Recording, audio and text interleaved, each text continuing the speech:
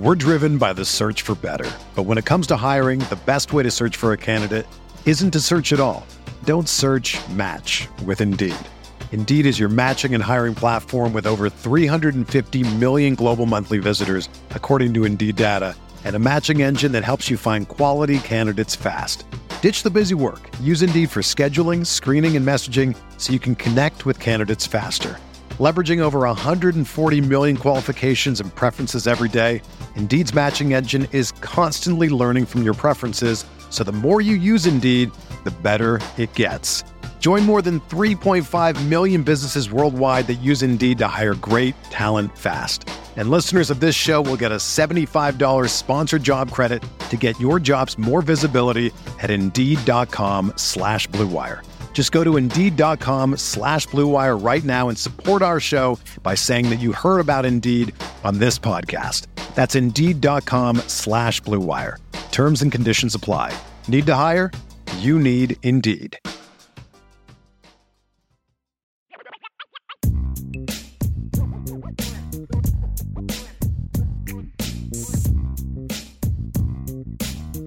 IB Nation, what's going on? It's the Notre Dame Recruiting Hour here on Irish Breakdown Podcast. I'm Ryan Roberts, Director of Recruiting here, of course, at IB Nation. Joined by Mr. Sean Davis, Recruiting Analyst here at irishbreakdown.com, as well as the co-host of the Lucky Lefty Podcast, which you can find on the CFB Nation YouTube channel, CFB Nation channel. You can also YouTube Lucky Lefty Podcast, and that'll pop up for you. Him and former Notre Dame quarterback Malik Zaire bringing the truth to the Notre Dame landscape. As what do you say, Sean? You say we talk it different. What you're saying, man? We're lefties, so we spin it different. We spin it different. That was it. I messed up your your little mantra there already. But it's Sean. This is going to be a fun show, though, man. We got, of course, a lot of recruiting talk to get to. Yeah, we are now a week removed from the dead period officially lifting. So now we're in a quiet period right now from the recruiting side of things, which means a lot of visits are going to start to happen. We had 2 visitors over the weekend for Notre Dame, and we'll see more and more that visitor list at boards.irishbreakdown.com is going to be added to. So make sure you go to boards.irishbreakdown.com and sign up, because a part of the intel from the team side, from the recruiting side, we also have that visitor list, which will be constantly updated as we get more and more information on when 2024, 2025, and probably even 2026 recruits eventually get to campus to visit the University of Notre Dame. So make sure to sign up there. So how this show is going to work today, Sean, is the first section is going to be about some recruiting updates, man. We'll talk about some visitors that happened this weekend. We'll talk about some visits in the future, some things you need to know from the Notre Dame recruiting side, because this is what you're here for, right? But one other thing that we wanted to talk about today, which I think is a fun topic for the second segment of the day, is for people that don't follow me on Twitter at Rise and Draft, or don't follow, just my work with Irish Breakdown. My roots originated from the NFL draft side of the business, right? Working with agents, doing consulting, doing NFL draft content, all that great stuff. So I was down this past week and into Saturday at the 2023 NFL Scouting Combine. Of course, there were 4 Notre Dame players that were on tap there in Indianapolis to showcase themselves against some other great players in hopes of, raising their draft stock leading up till April. Of course, Isaiah Foskey, Michael Mayer, Brandon Joseph, and Jared Patterson were all there. So we're going to do a quick recap in segment 2 of how each one of these players fared during their week in Indianapolis. And me and Sean thought this would be a fun idea to give you guys a little sneak peek into some of the players that might be able to be at the 2024 NFL Scouting Combine for the Notre Dame side of things, and how we expect that they would perform there from a testing perspective. So we're going to give you that glimpse. We're also going to hit a mailbag at the end. But like I said, man, Sean, it is a crazy world right now, man. We're fresh in the offseason. We have another coaching hire that we expect to happen probably over the next couple of days. Marty Biagi, who was the former special teams coordinator at Ole Miss, is the guy that is the heavy favorite for Notre Dame. He is visiting today, and it is a similar situation to the Joe Rudolph stuff from last 2 weeks ago, I guess now, where if the visit goes well, we expect, as far as the interview checks out, that he most likely will be the new special teams coordinator at Notre Dame, right, in the near future. So nothing has been formally offered. It hasn't been accepted. Obviously, you can't accept something if an offer is not on the table, but that's where things are trending, obviously, right? So That's big news on top of all the recruiting world, man. Sean, my wheels are spinning a little bit, man, because I'm just like, there is so much stuff to talk about today, man. A lot of stuff. Man, let's get to it. I can't wait. Yeah, man. Pretty good weekend. How was your weekend, bro? It was really good, man, because I left on Tuesday morning to go into Indianapolis. I got back on Saturday afternoon. Will not lie, Sean. I was missing the family, man. I was really missing the family. So I got back early enough on Saturday so I could hang out with Juliet and my wife, Caitlin, for a while. And then, Sunday was kind of catch-up mode on the recruiting side of things, get some things ready for, obviously, the work week and all that great stuff, man. But it was good. It was good. How was your week? You were chilling? Man, chill. Of course, Sundays for us, family, church. So that's always great. Had some great NBA viewing yesterday. I did check out Chris Rock's special on Saturday night, laughed a little bit. So yeah, just, man, spent some incredible time with the family and did some things. It was a great weekend. And then, of course, I got to watch the Combine. So, yes, watched our Notre Dame guys go out there and compete. So, yeah, man. And we only had 3 people there as far as I'm concerned, but, that's another. Well, we'll talk about all that stuff, man, the second segment, Sean. We're driven by the search for better. But when it comes to hiring, the best way to search for a candidate isn't to search at all. Don't search, match with Indeed. Indeed is your matching and hiring platform with over 350 million global monthly visitors, according to Indeed data, and a matching engine that helps you find quality candidates fast. Ditch the busy work. Use Indeed for scheduling, screening, and messaging so you can connect with candidates faster. Leveraging over 140 million qualifications and preferences every day, Indeed's matching engine is constantly learning from your preferences, so the more you use Indeed, the better it gets. Join more than 3.5 million businesses worldwide that use Indeed to hire great talent fast. And listeners of this show will get a $75 sponsored job credit to get your jobs more visibility at Indeed.com/Blue Wire. Just go to Indeed.com/Blue Wire right now and support our show by saying that you heard about Indeed on this podcast. That's Indeed.com/Blue Wire. Terms and conditions apply. Need to hire? You need Indeed. Whether you're a world-class athlete or a podcaster like me, we all understand the importance of mental and physical well-being and proper recovery for top-notch performance. That's why I'm excited that Unified Healing is sponsoring podcasts on the Blue Wire Network. Unified Healing is a new and super innovative global network of wellness centers powered by Energy Enhancement System, or EE System. If you haven't heard of the EE System yet, then you'll want to listen up. This technology promotes wellness, deep relaxation, purification, and rejuvenation. Wherever you are across the globe, access to a center is easy and affordable. Interested in experiencing the EE System technology for yourself? Go to unifiedhealing.com/Blue Wire to learn more and find a center near you. That's unified, UNIFYD, healing.com/Blue Wire. No material or testimonials on the Unified Healing website are intended to be viewed as medical advice or a substitute for professional medical advice, diagnosis, or treatment. Always seek the advice of your physician or other qualified healthcare provider with any questions you may have regarding a medical condition or treatment and before undertaking a new healthcare regimen, including EE System.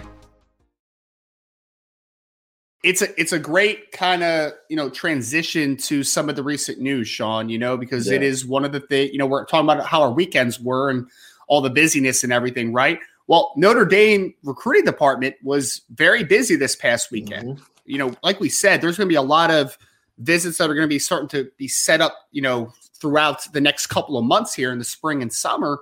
But there were 2 visitors to Notre Dame just this past weekend, man, and a couple of guys, one that has an offer, one that does not. So let's start here with just a couple of the recent visits, and then we'll talk about some players that have either changed a visit for Notre Dame or also have scheduled a visit for Notre Dame, one in particular that is a really big one. So I want to start us out by talking about Cameron Clark, who is, and sorry, correction real quick. So the player, and I have an update on him later, probably later today, most likely, a player that visited that did not have a Notre Dame offer before the visit and left the visit with an offer. So both players that led to Notre Dame this weekend do currently hold Notre Dame offers. So my apologies for that little retraction there. So Medina, Tennessee, South Gibson pass rusher, Sean, Cameron Clark, who I think we talked about a little bit a few weeks ago because he's been pretty fresh to the Notre Dame board. He's only been on the recruiting radar. Well, he's been on the radar for a little while, but he's only been on the board for Notre Dame with an offer for a few weeks now.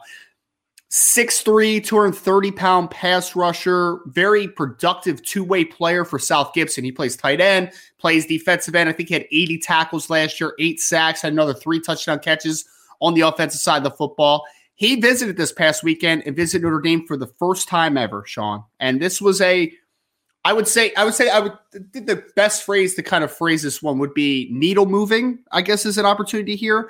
We've talked a lot about the defensive line recruiting in 2024 for Notre Dame and how it's a little jumbled right now. There's definitely talented players on the board, but who are they in with the best? Who are some guys that they're going to make moves with? Are we trusting that they're going to be able to close on some of the top players on the board? There's a lot of question marks for defensive line recruiting. By all indication, man, Cameron Clark had a great visit to Notre Dame. We know he's a player that Notre Dame is very intrigued by. I wouldn't say he's at the top of the list for Notre Dame, but certainly there's some traits to work with. And he talked a lot about, getting to sit down, and he spent all of his time basically with Al Golden, Al Washington, and Matt Balis. Because I think a big part of this meeting, this visit for Cameron Clark, was to see what the body looks like, right? To see what the arm length is, to see what Matt Balis thinks as far as can this kid develop, how much can this kid develop, how much weight can he hold, what is the ultimate long-term outlook for a guy like Cameron Clark? Sounds like a lot of boxes got checked. And it sounds like for me, and I have a piece on Cameron Clark at irishbreakdown.com if you want to go take a look there. But he spoke volumes of Coach Washington, spoke a lot about just just being on campus and, the cleanness and the prestige that you feel being on campus at Notre Dame. So I think for me, Sean, it really did move some needles with Tennessee pass rusher Cameron Clark. It'll be interesting for me to see now what's the next step. How firm are they on, pushing for Cameron? And obviously his offer list, I think he's up to like 19 offers now. His offer list is bolstering as we're talking here, right? There's some schools that are really taking a long look at Clark, but I think Notre Dame did a really nice initial first visit here to sell their vision potentially for Cameron Clark. It's not shocking, right? Everything that you put in the story is spot on, right? That's what we expect. We expect kids to love the campus because the campus has an aura about it. You walk it, even if you don't understand the totality of the history, it is different, right? And then every mom loves Notre Dame. They love what Notre Dame has to offer. But this young man, I think the state of Tennessee has an opportunity from a recruiting standpoint to give Notre Dame 2 dynamic players on defense at 2 important positions, one being a defensive back and one being a pass rusher. And in today's modern football, you need those 2 positions at a premium to be able to have an elite defense. And Cameron Clark would fit that bill. And I'm wondering, are we sensing a trend, right? Because the pass rushers that Notre Dame seems to be targeting are all pass rushers that might have to sit down and have that conversation with Matt Balis to see, okay, you might be on the smaller side now, but where can we get you to? Like, how can we build your body instead of those ready to go Keon Keeley types that are, you're going to be going up against the top schools and battling for those guys. It's not that Notre Dame is shying away from going after those guys, but they're really tapping into guys that have great traits as a pass rusher, but just might be a little bit on the smaller side.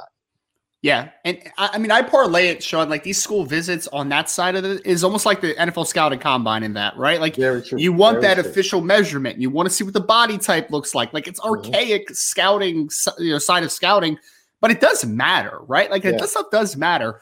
And for Clark, he's listed anywhere between 6'4", 6'5" on recruiting services, 220, 225. We checked in at 6'3", right around 230 pounds, so a little bit shorter than we anticipated, but a little heavier than we anticipated as well. It was 230 pounds. And I believe he had 32.5-inch arms or maybe slightly longer. So he's not the longest dude in the world, but I mean, really impressive athlete, obviously. And again, we're not sitting here and saying that Notre Dame's going to push for Cameron Clark and he's their guy.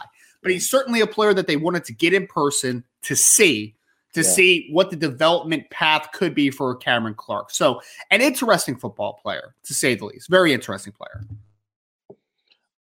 I like him. I love his film. Like you said, we went over his film before. And you tap in, and I'm just very interested in seeing. It's good. I'll be flat out honest with you. It's good to hear glowing remarks from young men about Al Washington and Al Golden. Right? You love hearing that, right? The last time we heard that actually was Brandon Davis Swain. Sure. Talked glowingly about Al Washington. Unfortunately, he's decommitted from the class. But to hear that, it's like, man, that makes you feel good because I think most Irish fans have been sitting back and taking a wait-and-see approach when it comes to Al Washington 1 year down the line after he took the job as defensive line coach to see how he can build on his defensive line recruiting. And he has some big ones to get. He has some big ones that he cannot lose, flat out. Sean, can I say this too? Because we need to see the end results, obviously, because that's what matters the most. But I will say this. A slightly encouraging thing is I am hearing Al Golden and Al Washington's name a lot more over the last few weeks. So, hopefully it's a step in the right direction, man. Yeah. I don't know. But ultimately, you want to hear their names a little bit more, which is a good thing. We also had, I just want to hit on this one real quick. Nathan Milton just said, formerly Milton fan, said, is that Brian chatting for IB? Yes, it was Brian. That wasn't me. So if anybody's meant anything that was said in here, it wasn't me, all right? All right. I saw my name get thrown out there. I'm like, I didn't say anything, man. I'm just doing a show right now. But yeah, interesting player though, Sean. I would say this too. Another intriguing player that came into a visit this weekend was a kind of a one that we didn't know anything about. He hadn't announced that he was visiting Notre Dame. We hadn't gotten too much insight until after the visit. And I had a nice opportunity to sit down with him last night. That is Warner Robins, Georgia, high school athletes. Isaiah Canyon. Sean, I didn't know anything about this kid. And again, we have that immediacy reaction where we say, the kid's not ranked on any recruiting platform. He isn't. An interesting player, though, because you put on his film, he's playing wide receiver. He's playing quarterback. He's got good numbers on both of those areas, by the way. He's playing cornerback as well. So he's playing all over the place. Someone compared him a little bit to Brandon Hillman, and I kind of get it because Isaiah Canyon is, I think, an underrated player from a ranking perspective because he is talented. I'd ask anybody to just go watch the film and notice that he is talented, right? But he's a guy that just hasn't played one spot enough, right? Like he gets moved everywhere because he's an athlete. He's a very good athlete. Notre Dame offers him as a wide receiver. They come into this weekend, and if Warner Robins sounds familiar to anyone, it's because of this, Sean. We've talked about this before. Chancey Stuckey is from Warner Robins, Georgia. He went to Northside High School, so not Warner Robins High School, but he has a deep connection, and a deep reputation in Warner Robins, Georgia. Well, Isaiah Canyon came this weekend, and Notre Dame, I think, verified everything that they liked on film with the size and all that type of stuff. Because he's listed at 6'3", 190, and obviously he checked a lot of boxes. He left this visit with Notre Dame with an official offer from the University of Notre Dame. I don't know how much you've gotten to see him yet, Sean, but he's a very intriguing player. Again, we need to see where his place is in with this class, with the priority list, all that great stuff, because there's a lot of really talented wide receivers on the list for Notre Dame, but it's hard not to get a little excited about some things that you see on film, and an interesting football player that left Notre Dame this weekend with an offer. I remember when you mentioned his name this weekend about the visit. It was on the board. I immediately jumped and looked at his film. I actually like him as a cornerback too, just from an athletic standpoint, right? I'm like, yo, this dude is a really good deep threat. That's good talent in the state of Georgia. So when you see a young man running by guys with ease and getting separation in the state of Georgia, that's pretty good speed. And so that's the one thing that stood out to me. It's like, okay, he is definitely their team's deep threat because that's the way they're using him. And I expect them to get better and stronger. But I'm intrigued by his athleticism. I really am. Are you watch his film? You're not about to see a bunch of different routes, like you said. He hasn't played a lot. He's a vertically oriented route runner right now, for sure. Yeah, absolutely. So, but explosive in that, and that's what you want to see from the film that he has out right now. And it's going to be interesting to see if he locks in one particular area and kind of develops and becomes a little bit more nuanced, whether it's defensive side of the ball or offensive side of the ball. And Sean, I was writing an article about Isaiah Canyon this morning, and this is it's so weird that we are like a calendar year with Chansi Stuckey, right? And before that, he had only been a position coach for 1 year on college. But I am sitting here and I'm like, you know what? If Chansi likes him, I'm going to give him a shot, and I'm not going to correct it too much. Like, that's where we are. You're giving him the Mike Mickens love? I mean, almost. I mean, obviously, Mickens has done it a lot longer, so he has a little bit even longer of a leash as far as evaluations go. But I mean, Chansi's identified some really talented players. I mean, Quasi Gilmer was another guy that he's identified in this cycle already, who I think is a very talented player. Micah Gilbert's one that I think the full staff obviously had a little bit of insight on that one, the North Carolina wide receiver. But man, it's a very interesting football player. I know Brian just put in the chat that he measured in at the Atlanta Under Armour camp at 6'3.5", 191 pounds. I ran a 4.51 in the 40-yard dash for junior in high school, man. That's moving. That's moving. So he's a very talented football player. We'll see, what the next step is with Notre Dame. But I'll say this. If Notre Dame does make a strong push for him, I do think that Notre Dame will be a tough team to beat in the end. I think that they'll have some power there, I think, right? Because I think it's the relationship with Chansi Stuckey already. I think it's Chansi Stuckey being from Warner Robins. Like, that means a lot, right? It does mean a lot. People know him around those parts. So I think that they would have a very good chance with a guy like Isaiah Canyon if they did push. So we'll see what happens with it. But left the week with weekend with an offer, and congratulations to Isaiah. It seemed like a really nice young man from my interview with him, obviously. And interesting player to keep an eye out for Notre Dame. If I'm not mistaken, Warner Robins is the home of the Fabulous Freebirds as well. I'm sorry, that's taking my wrestling roots back a little bit. But I think Michael P.S. Hayes, Terry Gordy, and the crew, I think they were from Warner Robins down there. Yeah, it might be. I'll let your knowledge on that Just side. watch the chat. The chat's gonna fill up with people talking about it. The wrestling fans, IB Nation, but no, it's definitely a football factor without question. Man. Dude, I love these chats because they get so – I know they get so off tangent sometimes, man, but I find it really funny because someone just asked about my glasses. So I'm wearing new glasses today. They're not new glasses, though. They're a pair I've had for a long time. They're like my spare glasses. My daughter decided to bend the arm yesterday, Sean, and that was not going to work out too well. So, yeah, new glasses today, man. New glasses today. But back on the regular train of thought here, though, Sean. Back on topic here. Two players that we wanted to talk about that have already set visits to Notre Dame. One is a change that I want to talk about for a second, and that is Reading, Pennsylvania, Wyoming missing offensive lineman Caleb Brewer, who we've talked a lot about on this show.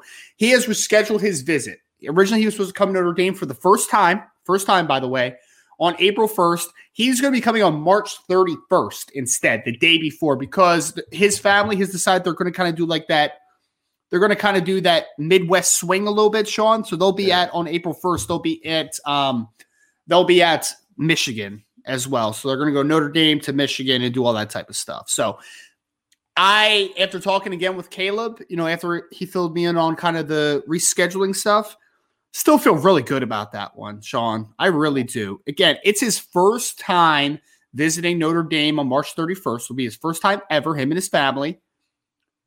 It also needs to be said that there's going to be an interesting moments coming up soon here when Joe Rudolph starts really heavily recruiting for Notre Dame, when everything's officially official, when he's allowed to do all that type of stuff. And someone just said it's April Fool's for Michigan. Wouldn't it be fantastic if he just commit to Notre Dame? Was like, I'm not taking that trip to Michigan first. But, obviously we don't expect that to happen. That the process is going to play out a lot longer than that. So, but Sean, he needs to speak with Joe Rudolph, see what the meshing is there, that relationship continue to grow, all that great stuff, which would be important. but I still like where Notre Dame sits. Today, I've been consistent about this for a few weeks. I feel as strong as I have after my conversation with them. I think that this is a Notre Dame-Penn State battle. That's what I believe. I believe that those two teams will be in the finals lists till the end.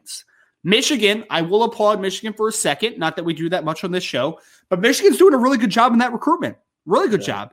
It's kind of reminiscent to the Charles Jagasaw recruitment last year, Sean, where you're like, oh, Michigan's actually, they're putting in a little work here. They're doing their best. Like, they're getting in it a little bit. That's kind of how I feel with Caleb Brewer. I think Michigan's trending in a good direction, but I think that Notre Dame and Penn State were just a little too far ahead at this point. So we'll see. We'll see what it obviously ends up with. But that's a familiar trip, right? That's a familiar trip, for people that come to the Midwest, hit Michigan and Notre Dame in the same day. Like you said, Charles Jagasaw did it a couple of times. Some other recruits that Notre Dame targeted in the 23 cycle did that cycle a couple of times of both of those trips in one weekend. So, I don't mind that. Push us up, come to us first, and then, go see that other school.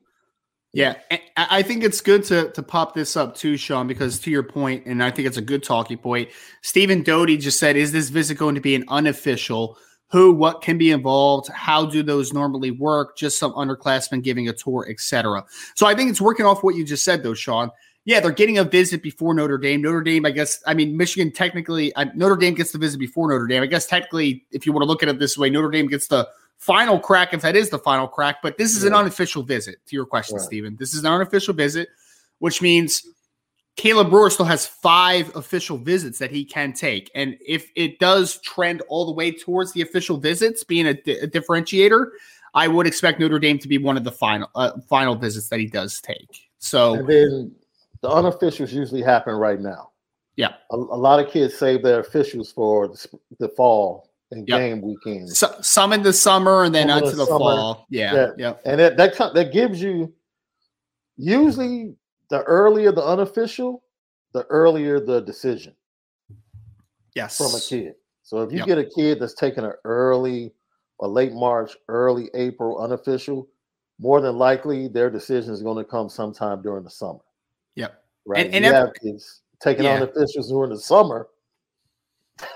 They're going to go into the fall or either make a decision right before the start of the season. So, and it usually, to your point, Sean, is every kid's different. Some kids want to take all 5 officials. Some of them want to take a couple. Some of them are only going to take one official to the school that they commit to. Like that's, it really depends on what who the kid is. So I don't know if Caleb Brewer is going to be the let's take all 5 officials guy. I don't know if he's going to take a couple. I don't know if he's going to take one. Like we'll see. We'll see how the visit with Notre Dame goes, and then I'll kind of have a better gauge for that. All I know is Notre Dame's in a good spot, in my opinion. I think they have a chance to, and Caleb is very excited to see Notre Dame. We'll just leave it at that, right? Like he is very excited. I was bummed though, Sean, because we were talking about his wrestling background. I was bummed. He broke his wrist and he had to miss the final few weeks of the season, man. I was really bummed because he's a top 5 heavyweight in the state of Pennsylvania, man. Like he was chasing a state championship. I think he was like 24-2 when he broke his wrist or something. I was bummed to hear that he got hurt. That definitely had to be heartbreaking for the young man. And Pennsylvania is definitely highly competitive when it comes to wrestling. Like it's right there. Iowa and Pennsylvania are really neck and neck. State of Illinois is competitive, as we know with Charles Jagasaw, even though he was in a lower class because of the school he went to. But, you get highly competitive when you start talking about the state of Pennsylvania, which bodes well, right? You watch his film and you're like, he's probably pretty good on the mat. Yeah.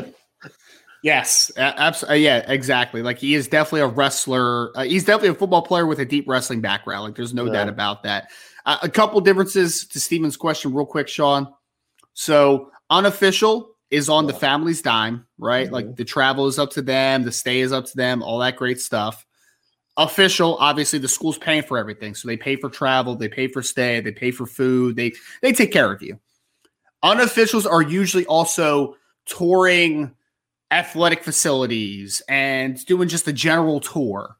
Officials are more, we're going to take you into the school You're going to talk to academic advisors. You're going to see the classrooms. You're going to see the dorms, like more heavy duty as far as the I guess the in-depth nature of those visits. And then obviously usually unofficial visits are only like a 1-day visit.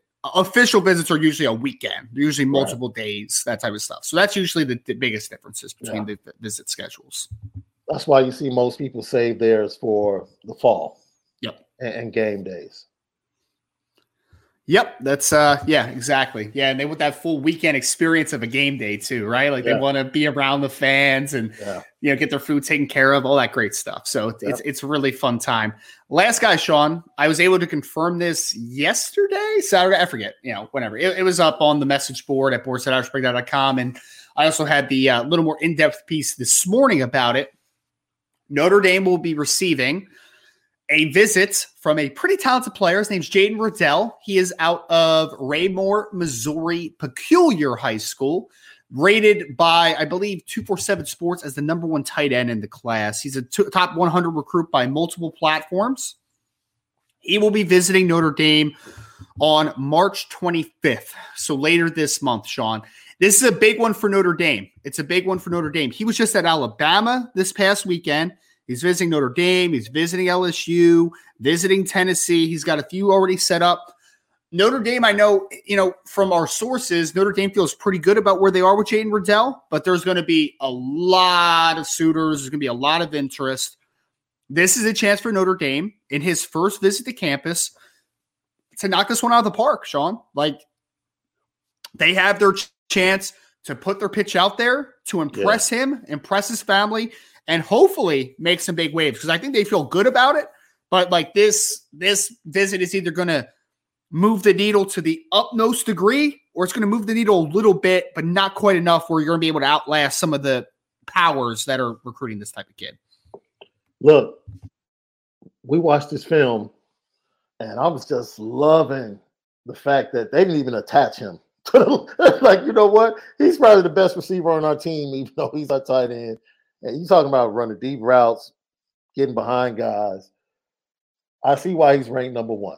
And you looked at those rankings you talked about. You see Carter Nelson coming in somewhere around 3, 4 in that range. And, they already have Jack Larson in the class. And we've toyed with, sitting down amongst the coaches and begging to take 3 if you can, if you have the opportunity to get Carter Nelson and Jaden Riddell. But no, for him to set a visit and once again, continue the pipeline. This is why planting the flag is so vitally important. I would venture to say the offer and the connection that Chancey Stuckey has in order to go ahead and make that offer this weekend is an opportunity for Notre Dame to plant a flag in the state of Georgia. You have to find a way to do it at some point. And to be able to do it in Warner Robins and Notre Dame, once again, to keep the flow from the state of Missouri, St. Louis area, coming to Notre Dame, Jaden Riddell would be absolutely amazing. Can't wait for him to get in, hopefully be able to watch a practice. It's tight end you. It's tight end you. It should be an easy sell, man. And then your tight end coach, who did a great job with Michael Mayer, is now the offensive coordinator. Absolutely. Absolutely. It should be a decent sell. It really should. We'll see, obviously, what if it moves the needle with a guy like Jaden Riddell. But I mean, Sean, I think you said it perfectly, and I just want to reiterate this again. Missouri right now, especially in the St. Louis area, is putting out a lot of really good football players, a lot of really good athletes, especially. Notre Dame needs to put a little fence around Missouri because there's no in-state power. Like if it's Notre Dame versus the Missouri Tigers, Notre Dame better win that one 100 out of 100. Like, you better not lose a player to the University of Missouri. All due respect to Missouri. And it's still a Midwestern school, right? Like it's still a Midwestern state. You can extend. I mean, it's like 5 hours away. So Notre Dame needs to be able to extend and win in the state there. And I think Georgia is another good one for you that you said, Sean. I feel like we always talk about like the big 3 is like Florida, California, Texas, right? But Georgia needs to be in that conversation, man. They put out some dudes, brother. Like some absolute dudes. A ton of talent from that state. Tons of talent. I'm talking about difference-making talent. Like the fact that in the same high school season, you had Justin Fields and Trevor Lawrence going at it in the same state, and they're ranked the first and second quarterbacks in the nation. It's like, when you have that type of talent, you understand why Georgia can solidify itself from a recruiting standpoint, right? Because they can stay in state and probably come up with 4 or 5 stars every year. Yeah. Just in state. So Sean, planting the flag in these major cities is big for Notre Dame. I posted this a few weeks ago. I beg anybody to look at the Georgia recruiting list from 2020. The kids coming out of the state of Georgia. That was Miles Murphy, Will Anderson year, right? Yeah. Sean, Josh Downs from North Carolina, the wide receiver. He was the 15th ranked player in the state, man. There was a player, I forget who it was, but there was some player ranked in the 60s that might go in the top 3 rounds of the draft this year. Like, it is just a ridiculous. I might pull this up real quick, man. I want people to understand just how wild this is. You named 3 players that they didn't get. Oh, yeah. I don't think Notre Dame got a player in Georgia that year. No, I'm saying you named 3 players that Georgia didn't get. Oh, yeah. Yeah. And they still found them. That's crazy. Ready? I'm gonna pull this up real quick. So this was the state of Georgia 2020 recruiting class. Eric Gilbert, Miles Murphy, Broderick Jones, Will Anderson, Tate Ratledge, Tank Bigsby, Philip Webb, Brian Branch, Miles Hinton, Jahmyr Gibbs, BJ Ojulari, Josh Downs, Harrison Bailey wasn't very good, Kobe Hudson, Jaquavius Marks. We got Javon Baker that went to Alabama. You have Nazir Stackhouse, who just won a 2nd national championship with the University of Georgia playing defensive tackle. Max Johnson was the 26th ranked player in the state, barely a 4-star. Kevin Swint, Dajuan Edwards, who is a running back out of Georgia, who is a really good football player himself. Rashad Torrance, who's in the draft this year, a starting safety for the University of Florida. Jared Ivey, who's a stud at Ole Miss, a defensive end. I mean, man, this, Sean, literally, 38th player in the state, Jaheim Bell, tight ends. Wow. Like, yeah. So you named 5 guys that might go first round this year? Just in the first round this year. I mean, yeah, Miles Murphy will go first round. Broderick Jones will probably go first round. Will Anderson will go first round. Brian Branch will probably go first round. Jahmyr Gibbs might go first round. BJ Ojulari might go first round. Josh Downs. That's 7 guys that might go in the first round in that one recruiting class in a single state. Yeah. Wild, man. Yeah. Wild how that 2020 Georgia group was just nutty, man. Like, it was just really nuts. It really was. It was wild. So it's vitally important for players in a state to recognize, and the coaches to recognize, okay, a kid has gone to Notre Dame and been successful. Yeah. That's huge. You have to set that precedent. And you can't be fearful. And the fact that Chancey Stuckey, he comes in, what does he do? He goes back to where his experience has been in his 1-year coaching in Texas. And he mines the state of Texas. He goes back to his roots as a player and where he grew up, and he wants to plant a flag and start mining the state of Georgia. That could have long-term benefit down the road in several positions for Notre Dame. So, yeah. Well, I mean, you just mentioned the roots in Texas. He has roots in Georgia. Obviously, he grew up in Georgia. He also lived out in California a little bit, Sean. So we're talking about the Jason Robinson connection, too, in Long Beach Poly. Like, Chancey Stuckey's been around a little bit, man. He's been around a little bit. He has some roots everywhere, which is, I think, helping in the recruiting side of things, to your point. So that's the recruiting updates we have. Again, Cameron Clark updated his visit this past weekend to Notre Dame. Warner Robins athlete Isaiah Canyon, who got offered by Notre Dame this weekend during his visit. It's Caleb Brewer rescheduling his visit from April 1st to March 31st. A little bit of a Midwest swing. And then Jaden Riddell setting his first visit to Notre Dame for March 25th later this month. So that's kind of the main recruiting breakdowns that we'll talk about. And yeah, man, if you want to keep throwing some questions about recruiting in, we'll have the mailbag in the 3rd section of the podcast. But that's going to do this one. This is a little bit of just our kind of recruiting update portion of the Notre Dame Recruiting Hour on the Irish Breakdown podcast. All right, so Sean, we are now in section 2 of the podcast, segment 2. I was down in Mobile. I was down in Indianapolis. I thought I was at the Senior Bowl for some reason, right? I was in Indianapolis for the 2023 NFL Scouting Combine. There were 4 football players that were on site in Indianapolis for Notre Dame that were there to obviously show themselves against some of the scouts, evaluators, personnel people, general managers, coaches that were on tap in Indianapolis.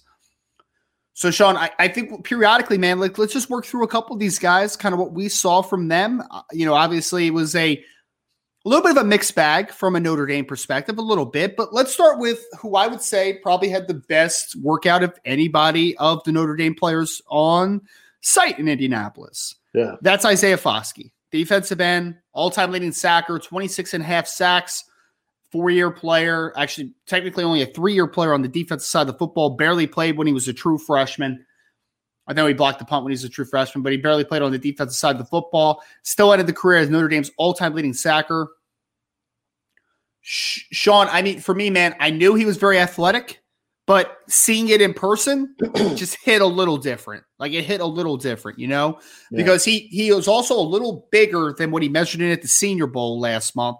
He was 6'5" and an eighth, 264 pounds. So he gained a couple pounds, was a little bit taller than what he measured at the Senior Bowl, 34-inch arms. His length was actually a little bit longer than was at the Senior Bowl as well. He runs a 4.58 in the 40, a 1.66 10-yard split, which is a very good time for a defensive end as big as he is. 34-inch vert. He had a 10.5 broad jump, which is a really nice number for his size. Yeah. And he also ran a pretty good 3-cone, man. Isaiah's a little stiff on film, so I didn't expect him to be the great change of direction player. Yeah, but say that one more time. Say that part one more time. He's a little stiff as a football player. Okay. Is that what you wanted? Yeah. No, I just wanted to make sure that was heard. So when we continue this conversation, yes, we give objectivity.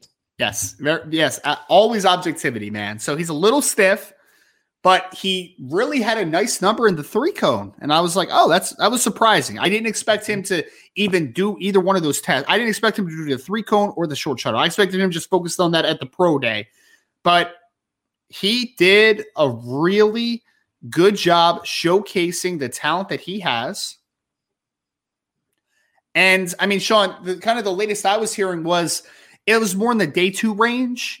I think that there were some NFL teams that still like him as a first-round potential player. But coming into the week, I think that it was more second to third round type of valuations for him. Leaving the week, I mean, because he interviewed really well as well. Like, we can't discount that, right? He interviewed well. He tested really well. I wouldn't be shocked if he snuck into the end of the first round. I wouldn't be shocked about it. But regardless, I have a hard time seeing Isaiah Foskey. And in the NFL draft world, anything can happen. But I have a tough time after the performance that he just put on, seeing Isaiah Foskey falling out of the top 64 picks. So I think first 2 rounds for sure. Could he sneak in the first round? It's very possible because you don't see guys his size that move as well as he do all the time. Like there's very few guys that have his size profile and are as athletic as Isaiah Foskey is. I fully anticipate that a team like the Chicago Bears could end up with Isaiah Foskey, especially with Matt Eberflus and their 3-4 system that they have. I can see him standing up, coming off the edge, and in sub packages, I can see him playing the end in certain sub packages, being 6'5", 260. So, especially with him and his pass rush being focused more, as he said, on the power game. He's more of a power rusher, in his opinion. He really doesn't have, going back to what you watched on film, that flexibility to really turn the corner and get low and go around the corner using the speed that he has. He has speed. He does have speed. But he's chosen to use power as his main source of his pass rush. So I'm sure coaching in the NFL can get a hold to him and give him a little bit more diversity in his pass rush and make him a little bit better. He could be a double-digit sack guy. It's possible. In the NFL. He can. I don't know if he can do what Hassan Reddick did this past year, but he could be a double-digit. But so a team like the Bears that is probably going to move back in the draft, pick up multiple second-round picks, would they go ahead and take a chance on Isaiah Foskey that fits what they want to do? Absolutely. Absolutely. And objectively looking at him, I would be happy with that because like you said, look, for sensible guys like us, the combine only confirms what we believe about a guy based upon the film. Yep. Either we don't get over like him running 4.58 is not something that we didn't expect.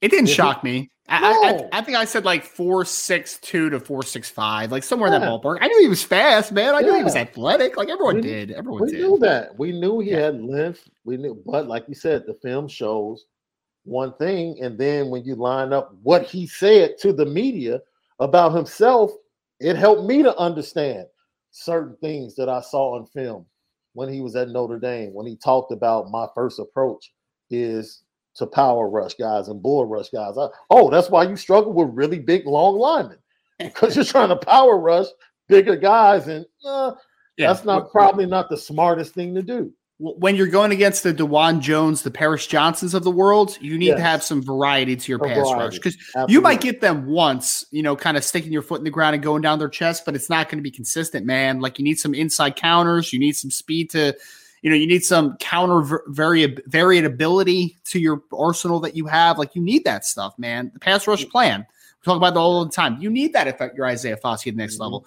He reminds me, Sean, of a future Baltimore Raven. Like that's who he reminds me of, man. Like he's Zadarius Smith, Preston Smith, like what's the Matt Judon, right? That was a really good player. Like those power-based players. Yeah. But that's my biggest frustration with Isaiah, though.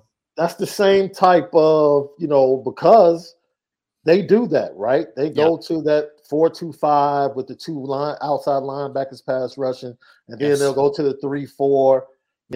They have two great inside linebackers now.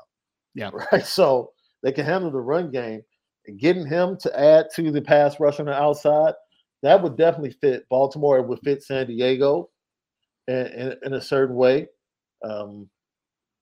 Wait a minute. San Diego just went, I think they just switched, didn't they? As far as what defensively? They were traditionally like 3-4. They're still a 3-4-ish team because they had Khalil Mack this year, so they were playing, that role as well. Yeah. So the Bears. There's still some teams. Pittsburgh is also a team that loves Notre Dame players that you could look for. Yeah, Stephon Tuitt. TJ Watt with his injuries the last 2 years, maybe solidifying behind him on the depth chart from a pass rush standpoint. There are some teams that I think would love to come up and get him early in the second round, maybe late first. And I would never shy away from this, Sean, and this has been consistently my opinion on Isaiah Foskey. Isaiah is incredibly talented football player, man. Mm-hmm. Like the traits are just so enticing. Yeah.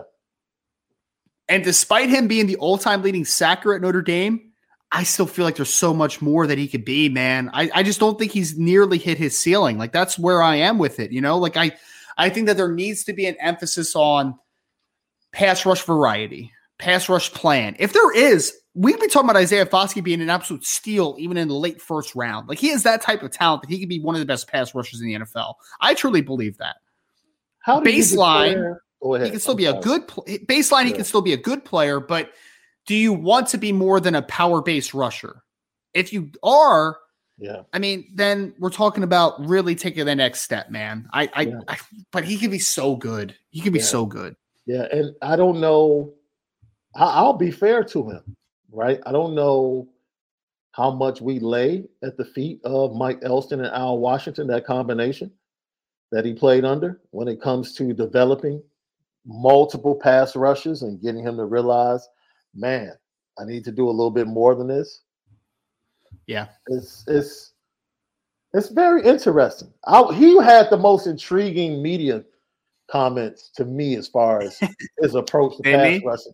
I was sitting there like, wait, what? But Sean, it frustrated me, man. It frustrated me. Some of his, and so let's start this conversation real quick. We were going to try to save these for the mailbag, but I think it's a very pertinent question to our conversation here. Jason just said, why didn't Al Washington teach him other moves, or was he not willing? Jason, I mean, from Isaiah's comments, and that's what we have to take for as a grain of salt, right? Because we don't have the practice availability every single day. He credited Al Washington a lot for adding moves to his arsenal and variation and learning new things. But then to Sean's point, and this is what frustrated me about Isaiah Foskey's media availability, is he talked a lot about that he just wants to play down a guy's face all the time. He just wants to be a power-based rusher. And I'm like, okay, so it sounds like to me, and this is just by Isaiah's comments, I guess I'm speculating slightly, but like proof is in the conversation. I mean, literally there's video out there if you want to see it. where he says that Al Washington gave him tools to kind of put tools into the toolbox, right? Put tools into the arsenal. But it sounds like to me that he's more kind of just sees himself as a power-based rusher, and it's just not an emphasis on using it as much. So I think, I mean, if you ask me, which one is it more? I think it's more that Isaiah was kind of set with his plan, right? And the player that he'd been. Because the one thing is, and Sean, this is the tough part too. Isaiah Foskey in 2021 had 11 sacks, right? Like he was very, very talented player, very productive player. And when you're that productive, I do think it's sometimes hard for people to kind of sit back and be like, oh man, I was really good this year, but I could be better, right? Like it's hard for people to have that moments when you're so productive and you could just do things that not a lot of people can do and get that type of production despite not being an incredibly nuanced player. So I'm not actually willing to blame Al Washington for this one. I'm not willing to blame him for this one. I do think this is more Isaiah Foskey's opinion of who he is, right? What he sees himself as. And I hope that whoever this next coach is on the NFL level can get through to him and be like, Isaiah, like, you're an incredibly talented power rusher. There's no doubt. But if you add this to the toolbox, if you add these two things, you can go from good to very good to elite. You can go to being a one of the better ones in the league. Like, I think he has that type of upside, which is, again, why he's just a little frustrating of a player to me, just a little bit. You know, you just opened the door for me, right? Oh, no. I don't know what you that just means. opened the door for me because, like, the last I checked, Isaiah Foskey said and told everyone that he came back to Notre Dame to win a national championship. He did, yeah.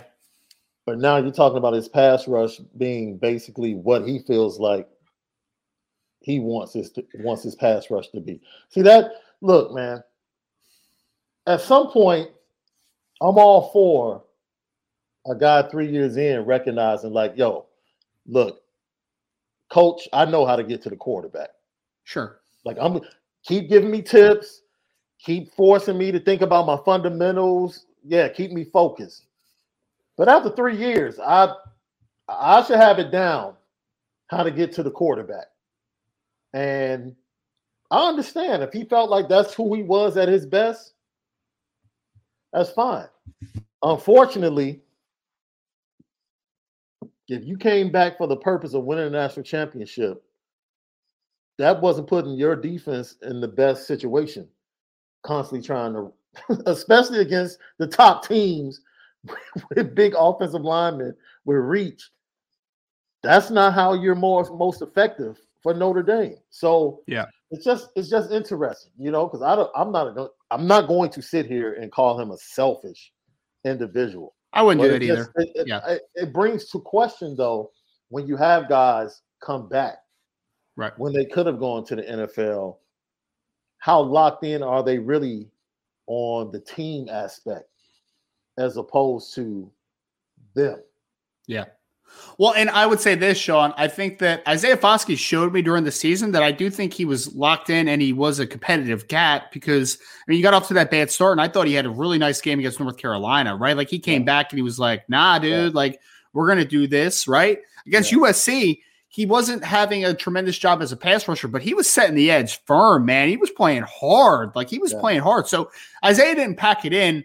I just more think that maybe he's a little bit set in his ways as far as who he is as a player, when in reality, I think that he can be a more impactful football player down the line. It almost makes you feel like he's satisfied with who he is. Or he just has a very one-track perspective on who he is and doesn't think outside the spectrum, right? Because because there's some people that just look at themselves in one way and they never it's like a person that's in a job, right? You get a job right out of college. You think that you're just this your entire life, right? Right. When in reality, I mean, like I was a teacher, right? I could have just kind of put those blinders on and be like, that's all I'll ever be as a teacher. That's all I'll ever be. But in reality, when you start looking out and you start like really evaluating, you're like, oh wait, I could actually do that too. I could do that if I wanted to. Yeah. You don't have to just limit yourself. And I think that's what Isaiah does a little bit sometimes, man.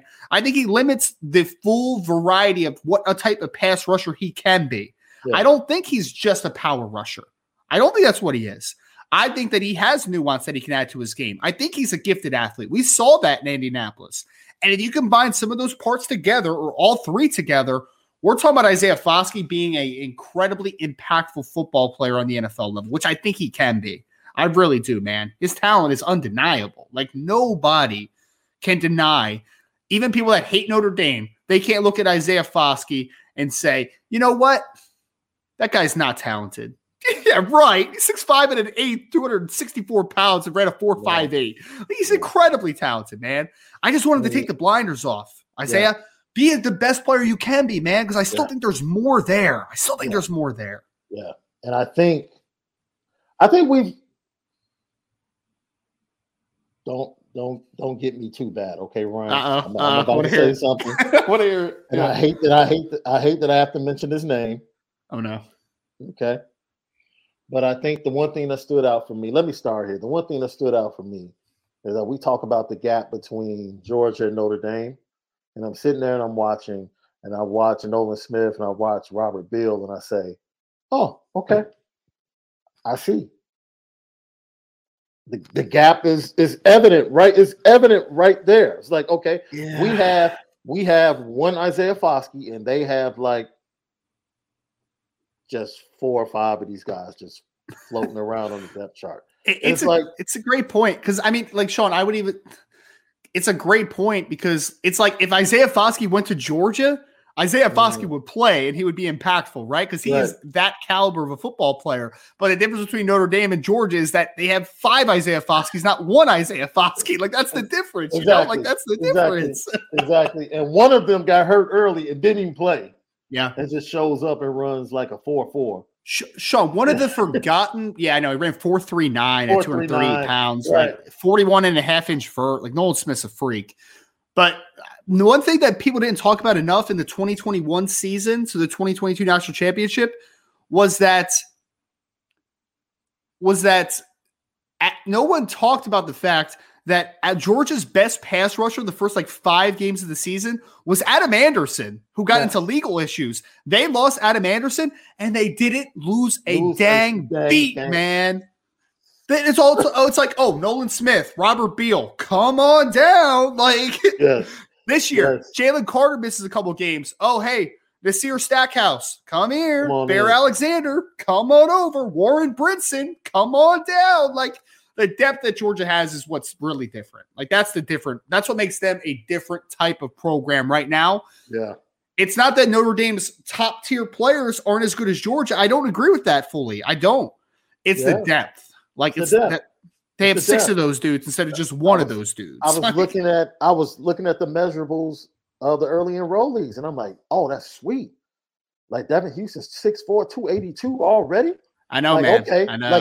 He's playing. He's playing early. He's playing this year, and then I'm like, where's the other one? Should we have 2 in this class like that? And that's the level the recruiting needs to get to along the defensive line, where you're coming with, we have 2 of those guys. Right. They're coming. We got 2 of those guys coming, and we got 2 guys that are pass rushers coming on the outside. Sean, think about it this way, man. You saw the national championship game, right? Yeah. Who was the best defensive tackle in the national championship game for Georgia? It was Bear Alexander, man. It was Bear Alexander. Absolutely. Bear Alexander barely played this season. Barely played, man. If he was on Notre Dame this year, he's playing almost every snap. Yeah. Almost every one. Yeah, and that for me, like we said, sensible people use the combine to confirm what we see, right? And what we saw was confirmation not only of who Isaiah Foskey was on film and the amount of talent he has to get better on the next level, if he will go buy into it. Yes. If he will buy into it. But it also points out, okay, this is the gap between, I think, the difference between Isaiah Foskey at 4.5 and Carter and Beal at 4.39, 4.42, I think, respectively. 4.48, I think. 4.48. Yeah. It's like a step or a step and a half. That's like a corner and a guy getting the ball off. and a strip sack. You know, so like Isaiah Foskey just missed, and Nolan Smith got there, strip sack, touchdown, or either you have the ball. And that is the type of athlete and difference maker that, you know, you need to have on your roster when you're trying to win a national championship. So, you know, we talk about a recruiting standpoint, and Cameron Clark, you know, can he be that guy? Like, he's fast. Yeah.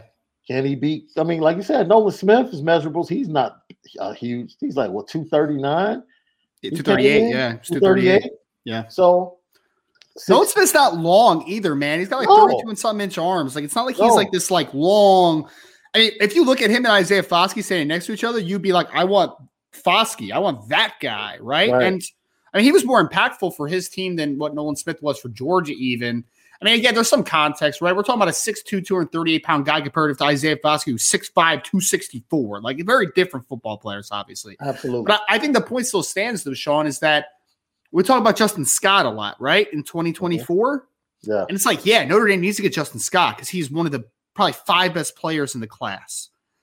But they don't need – they also need more than just Justin Scott, because there's going to be plays where Justin Scott has to come off the field, man. Like, you need more. Say it. Need more than that, man. Yes. Like, you need to follow up that class with some other impactful football players. It can't just be Justin Scott and everyone else. It can't just be Isaiah Foskey and everybody else. Like, you need depth. You need to find it on the defensive line. So we'll see. That was a great conversation, man, built off of one player's performance. Let's move on, Sean. And I'm going in order for people that don't know as far as when these people did their testing throughout the week. So Isaiah Foskey was day 1 of on-field testing.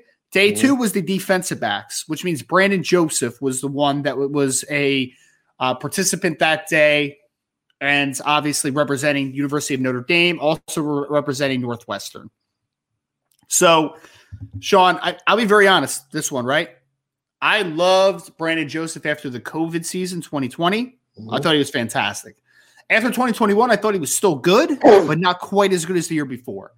This past year, well, I don't need to recap Notre Dame fans what happened this year with Brandon Joseph. Like, he just seemed to disappear a lot, right? And there were a couple good games. Like Syracuse, he was excellent in my opinion. Ohio State, he was really good. And there was a lot of no-shows in between those games, though, right? Like, there was a lot of no-shows. We got the media availability. I think he's a highly intelligent football player, and I want to buy into him so bad, Sean. I literally turned to another media member, a good friend of mine, and I was like, I want to buy into Brandon Joseph so bad, man, because he's just such a smart kid, and he's had really good ball production, and there's been some good film out there. Then he gets to the on-field section of the testing, though, Sean. Man, not great, man. Just not great. I mean, it was just incredibly underwhelming. I think he ran 4.62 in the 40, which is not a great 40 for a free safety. Had like a 30-inch vert, a sub-10 in the broad jump. The short shuttle stuff wasn't great either. Like, all around, tested as a below-average athlete, man.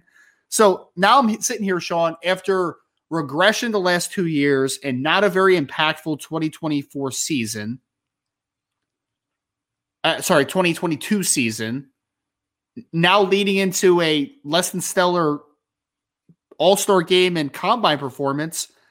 I don't know what to think of Brandon Joseph's draft stock, man. Like, I wouldn't be shocked if he doesn't get drafted at this point. I got nothing. I got nothing. I didn't expect anything from him. Once again, the combine confirms. It confirms what we saw on film all year. Absolutely. And not explosive, which is strange.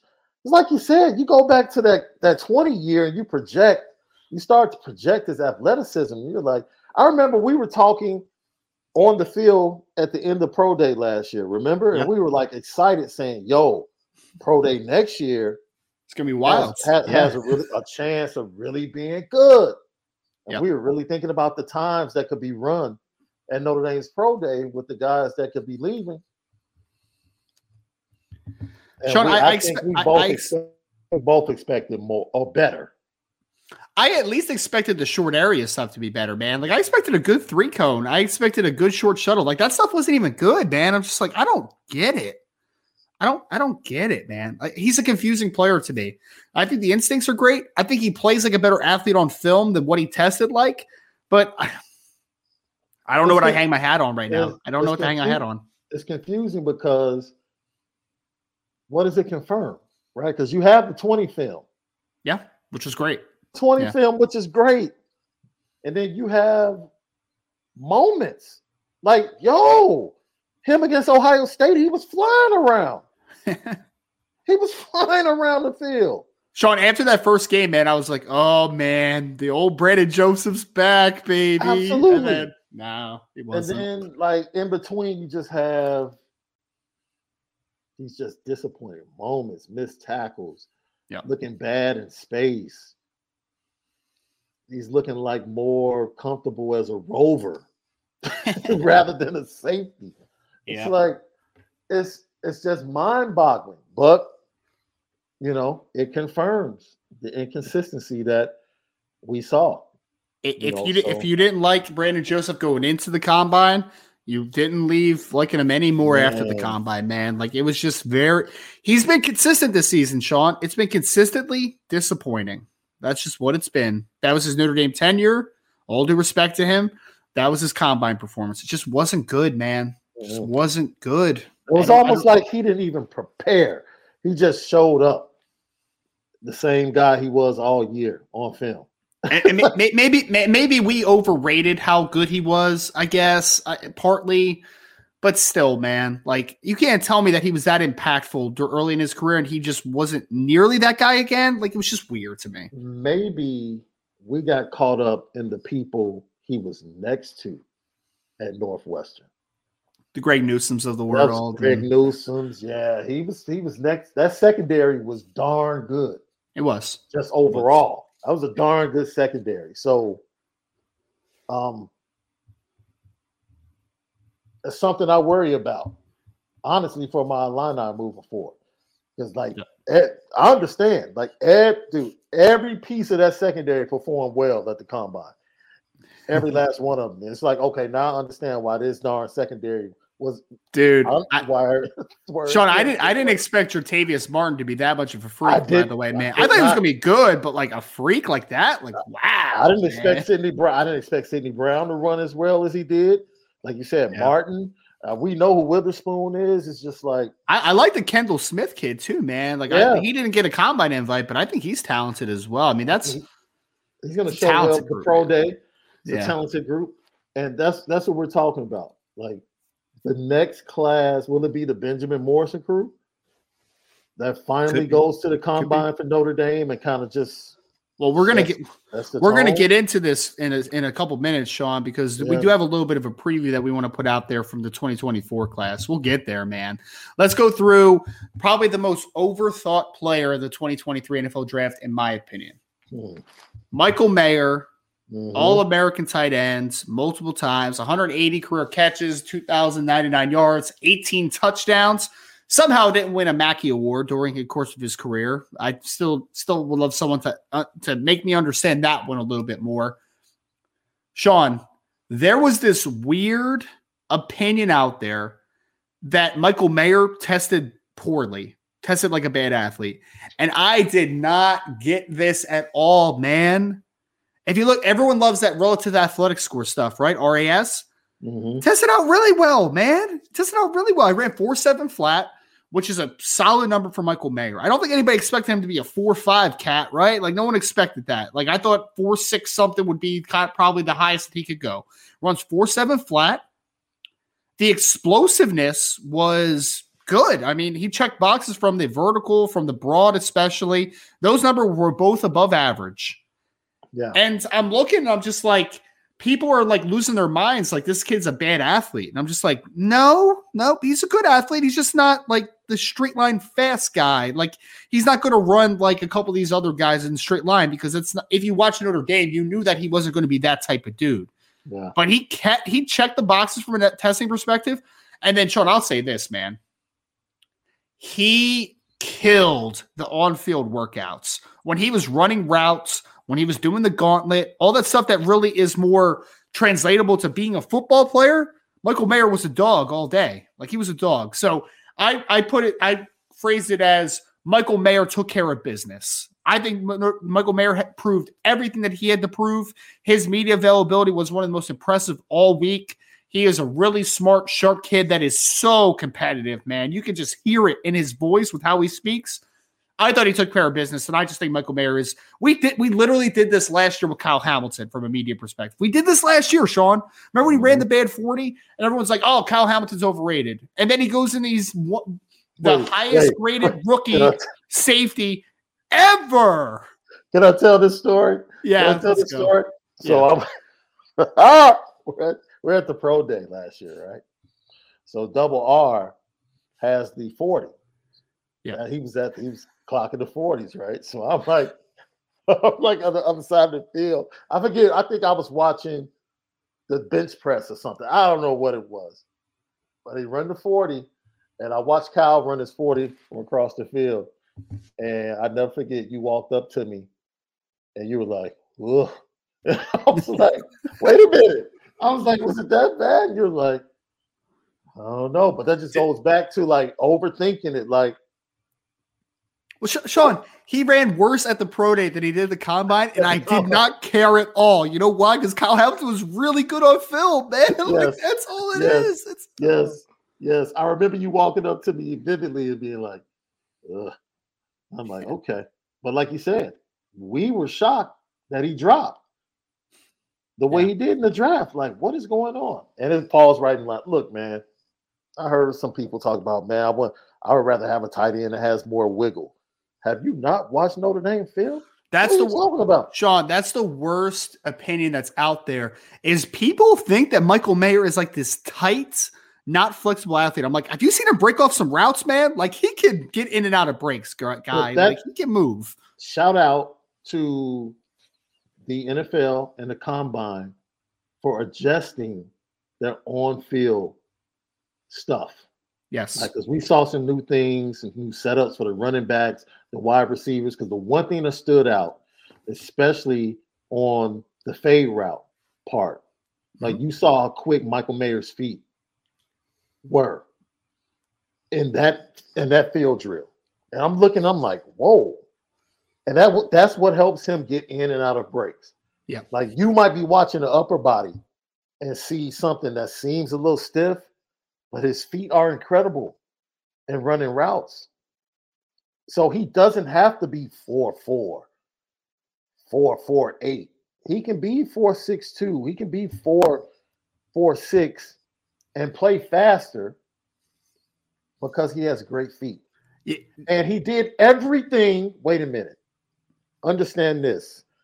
He did everything with teams double teamed him for 2 seasons. Yeah. At Notre Dame.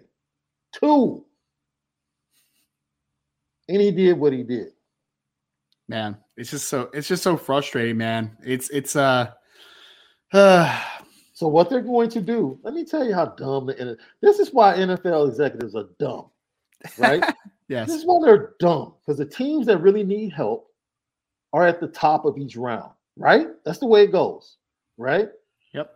But they're going to overthink this, and they're going to let Michael Mayer go to a good team. Yes, they are. Yes, they are. They're He's going to go 28th to the Cincinnati Bengals, Sean. That's what's going to happen. He's going to go to the Bengals or the Chiefs, knowing the Chiefs.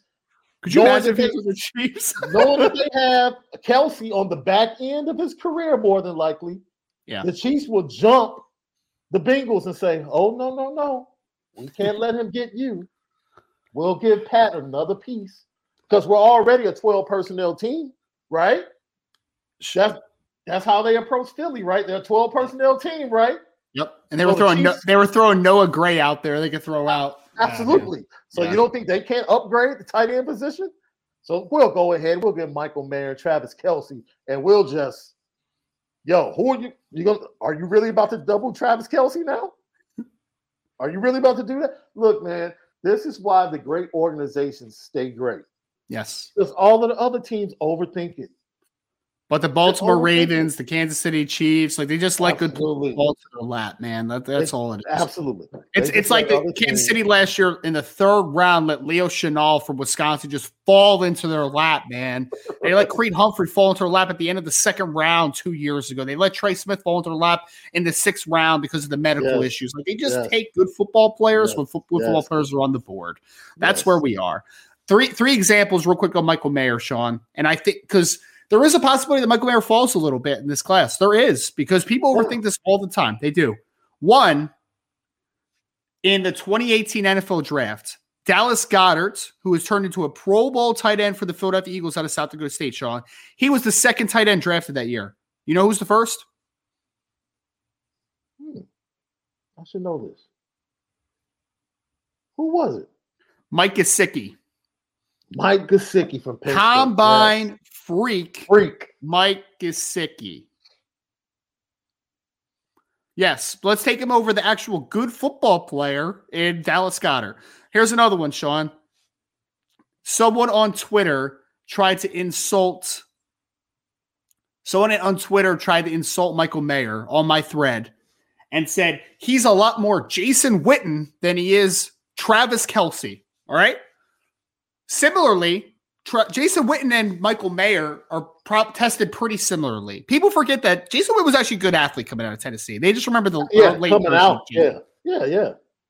Jason Witten lasted until the third round of the draft when he came out, Sean. And someone used him as an insult. And I'm like, Jason Witten caught 1,200 passes and went to 11 Pro Bowls, right? He's going to make the Hall of Fame. He's a Hall of Famer. Yeah. And I'm just like, guys, he's pretty dang good, sir. But I would still say, in my opinion, I would say Michael Mayer still has better feet. Jason Witten, was like, yo, you want a combination of blocking, route running. He wasn't about to take the top off the defense.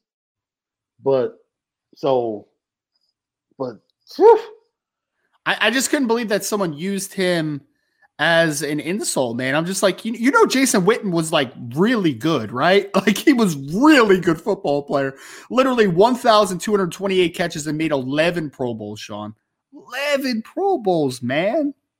And I was watching, I think, the coverage, and I think it was Jeremiah. He was just fawning over Dalton Kincaid. Just, oh my God, watch how quick he gets out of breaks. And I'm like, okay, all right. When you need mealtime inspiration, it's worth shopping Kroger, where you'll find over 30,000 mouth-watering choices that excite your inner foodie. And no matter what tasty choice you make, you'll enjoy our everyday low prices, plus extra ways to save, like digital coupons worth over $600 each week. You can also save up to $1 off per gallon at the pump with fuel points. More savings and more inspiring flavors make shopping Kroger worth it every time. Kroger, fresh for everyone. Fuel restrictions apply. This is the story of the one. As a maintenance engineer, he hears things differently. To the untrained ear, everything on his shop floor might sound fine, but he can hear gears grinding or a belt slipping. So he steps in to fix the problem at hand before it gets out of hand. And he knows Grainger's got the right product he needs to get the job done, which is music to his ears. Call, click Grainger.com, or just stop by. Grainger, for the ones who get it done. Oh, and here's a good one, Sean. Last guy I want to bring up. And Jay Henry is my guy because this is the last example I was going to use. Jay Henry said, I think Mayer is Mark Andrews from Baltimore. Jay. Okay. I agree with you, sir. I agree with you. He's a comp that I gave. You know what else about Mark Andrews? Mark Andrews was incredibly productive at Oklahoma. Tested, not superb, about where Michael Mayer was. Good athlete, not a great athlete. Mark Andrews went in the third round, Sean, of the 2018 NFL draft. He was drafted after Mike Gesicki. He was drafted after Dallas Goedert, who's a good football player that I mentioned already. He was also drafted, he was the third tight end off that board. So Mike Gesicki in one draft went before Mark Andrews and Dallas Goedert's. That happens. You know why it happens? Because I see people saying he was very good at Penn State. He was a good football player at Penn State, man, Mike Gesicki. He wasn't a great player, though. He went before those guys, though, because he blew up the combine. Had nothing to do with film. Had zero to do with film. Because Mike Gesicki, we know, was incredibly tight as a route runner. Really good in the straight line, for sure. Really good route runner. Didn't block a lick and still can't block a lick. None. Still can't block a lick. None. Who was his quarterback? Trace McSorley. Yep. It's yeah, man. And again, I just, Sean, I'm still like killing it in my mind, man, where I'm like, people really use Jason Witten as a knock on Michael Mayer. Like, he's more Jason Witten. Okay, so he's going to make a Hall of Fame? Okay. Oh, man, I hate people so much. It's just so funny. Last guy, Sean, we spent too much time on that one. Jared Patterson was in the last day of testing on Sunday, offensive line group. I had mixed feelings on this one, Sean. I thought he looked really good in the field work, and 2 of his tests were good. Like three of his tests were good. He had a good broad jump. He had a good vertical for his size, both above average, well above average. And his 10-yard split was good as well. I think it was like 1.82. It was above average. It was good testing. His 40 time was not good, but I would say like 40 time does not matter to me for an offensive lineman. I care about that 10-yard split. His 10-yard split was good, cool. But he had some bad short area numbers. Like the 20-yard shuttle wasn't awful. The 3-cone was terrible, though. Like, it was terrible. It was terrible, and the shuttle was below average, right? It wasn't terrible, though, but it was below average. I don't know what to think about Jared Patterson anymore, Sean. I still think that he ends up going in the mid day 3 range. Like, I still think he's going to be a 4th to 5th round draft pick somewhere because he started for 4 years at Notre Dame at 2 different positions. And he also carries that Notre Dame legacy with him, right? He's stamped that he was a Notre Dame offensive lineman. That matters to people. It does. No matter if people want to act like it doesn't or not.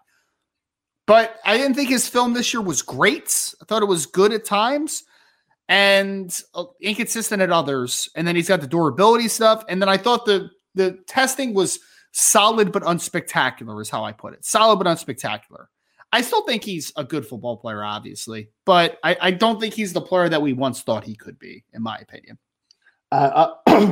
We just interviewed Robert Hainsey, and I think the path that Robert Hainsey took, totally different position, because Robert Hainsey was playing tackle at Notre Dame, right?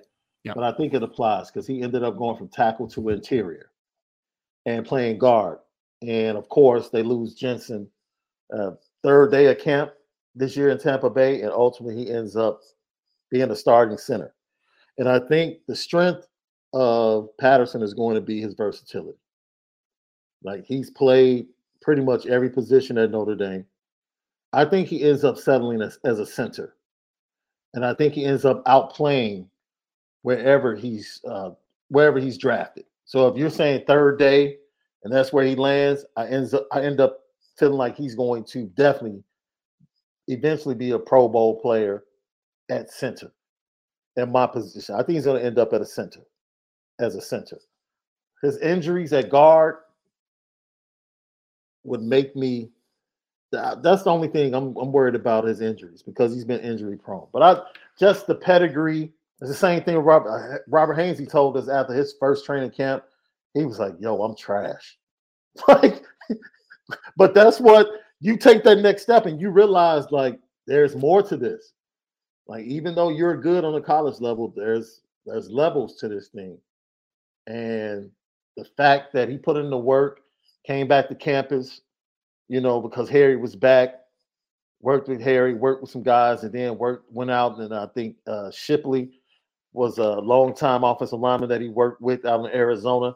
He put in the work. And as long as Jared Patterson puts in the work, along with the group of guys that get together, the Notre Dame guys always seem to get together during the offseason, I see no difference with him. I think he's going to be a solid. Notre Dame guys always perform in the NFL. It's going to be a health issue for him.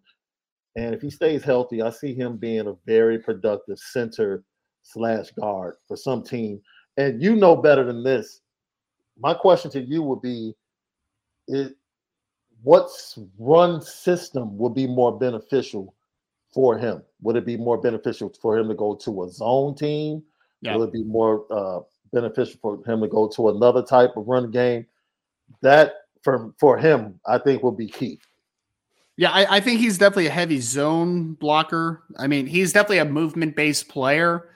Because Sean, I don't think that he has a great power profile. I think it's improving, but not great, right? Like just solid power profile. He's not a gap scheme center, in my opinion. He's a guy that's like, let's get him on the move. Let's combo to the second level, get him out in space a little bit. Because I still think, even though he didn't have a great 40 time or whatever, like I still think Jaret Patterson's a good athlete on film. I think for a center spot, I think so. I think he can move a good bit. So I think that there's a baseline for Jaret Patterson as well. As long as he's healthy, to your point, I think he'll be able to back up a couple different positions. He can back up all three spots on the interior, right? Like he can back up all three spots, and then maybe he's a starter eventually.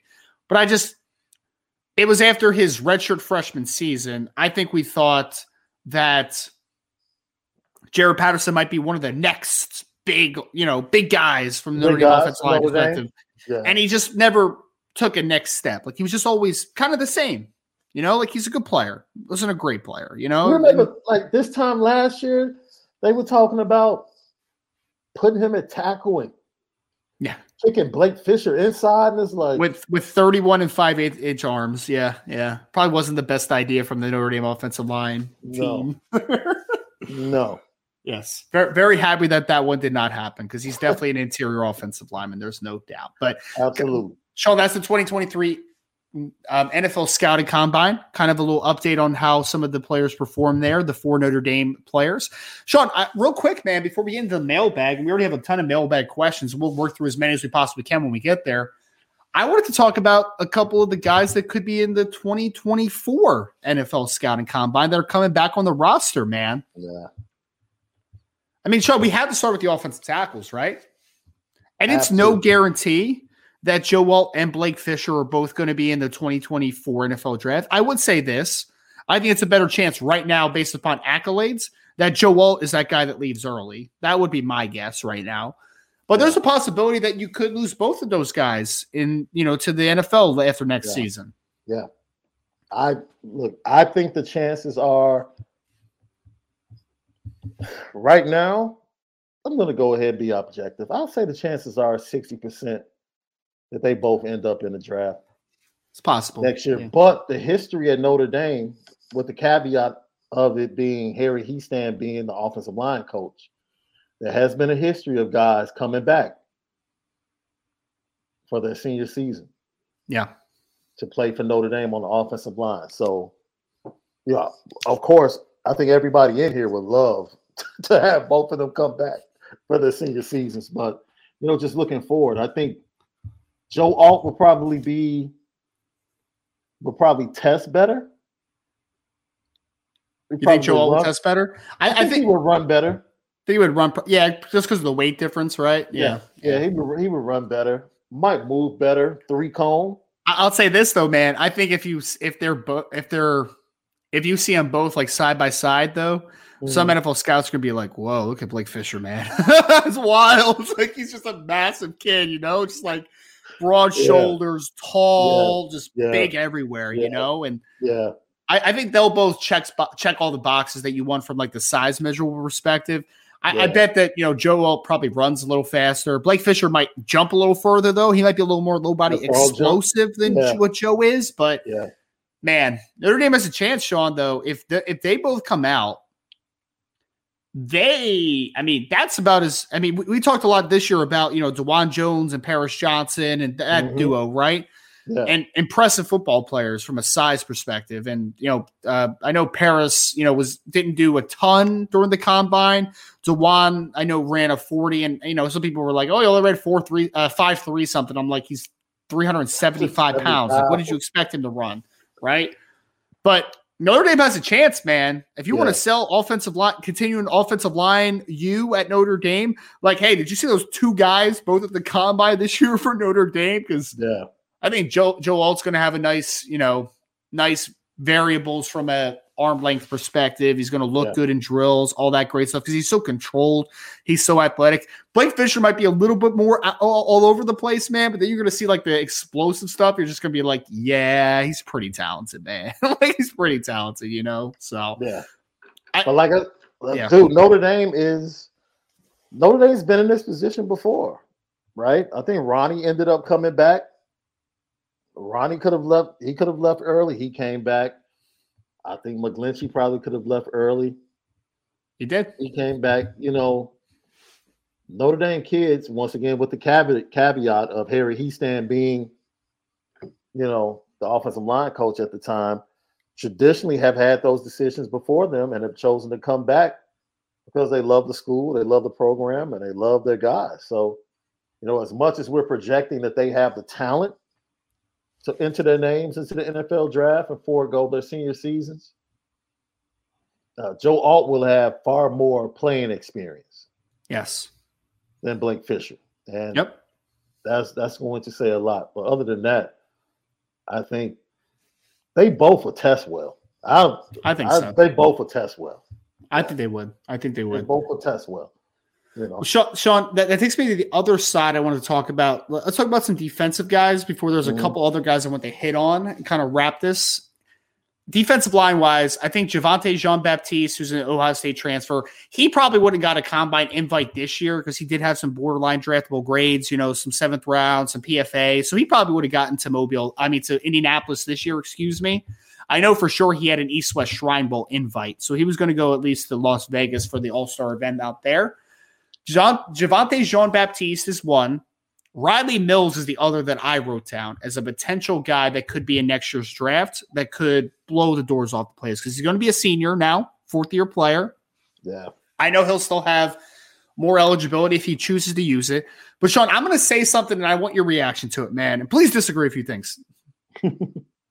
I think Riley Mills could blow the doors off of testing in Indianapolis, man. He's going to show up at like 6'5" and some change, 300 pounds, and he's going to move a lot better than a lot of 300-pounders that go to Indianapolis.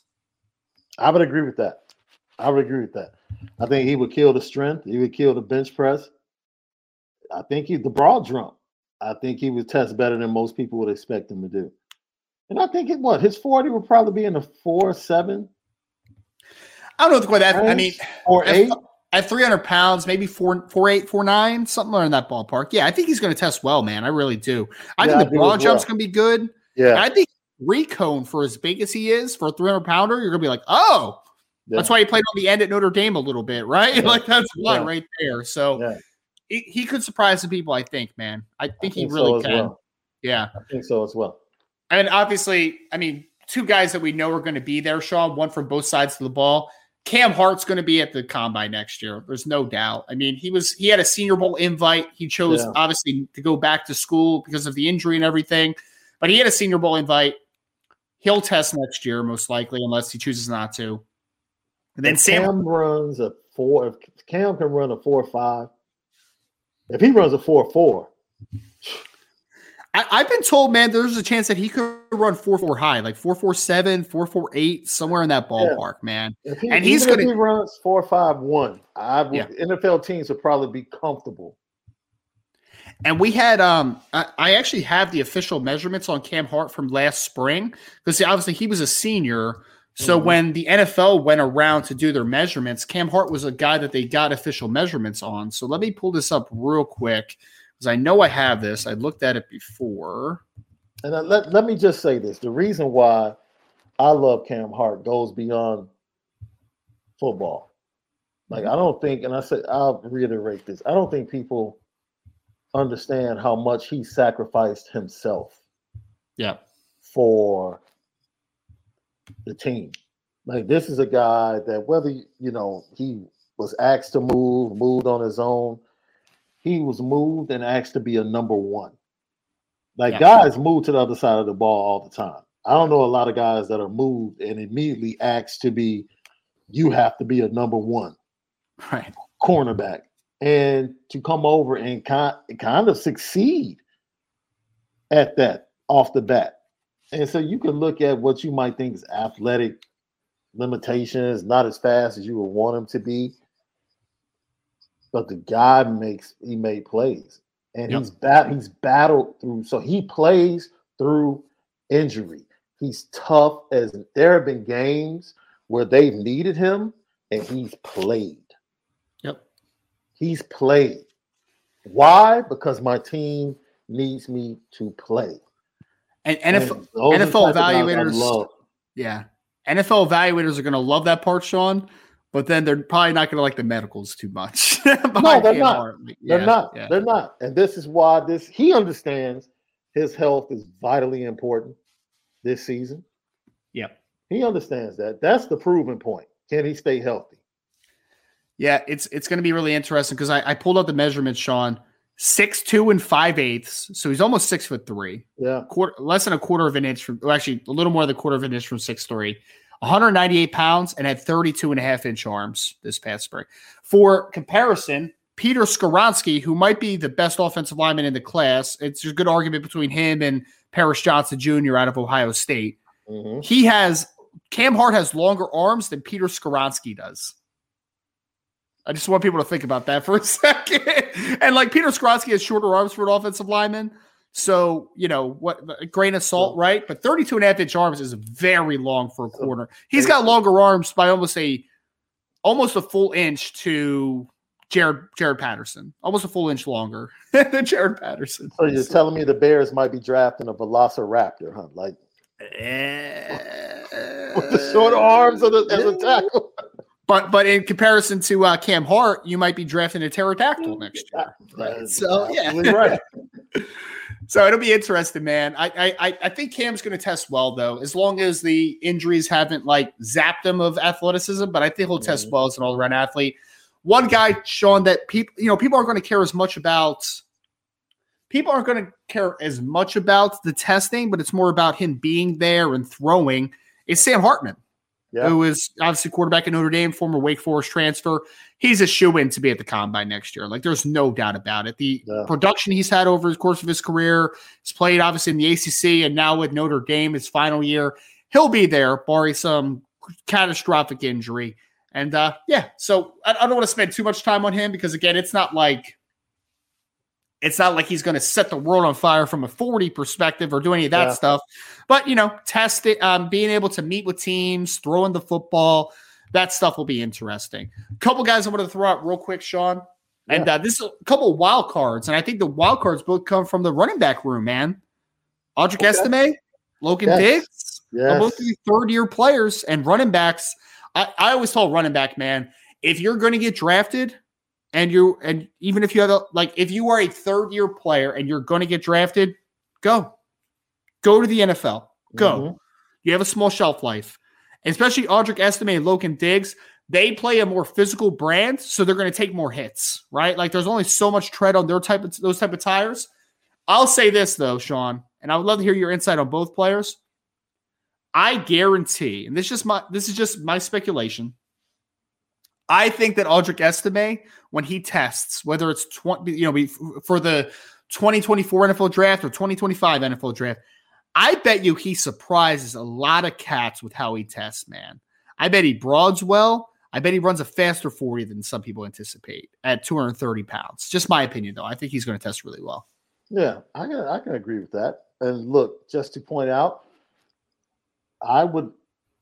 if I had to wager, I will wager that the combination of Estime and Diggs both leave before I wager that the combination of Alt and Fisher both leave. If I had to choose which combo would enter the draft early, I would take the running backs for multiple reasons. And I think they both have a chance to go over 1,000 yards.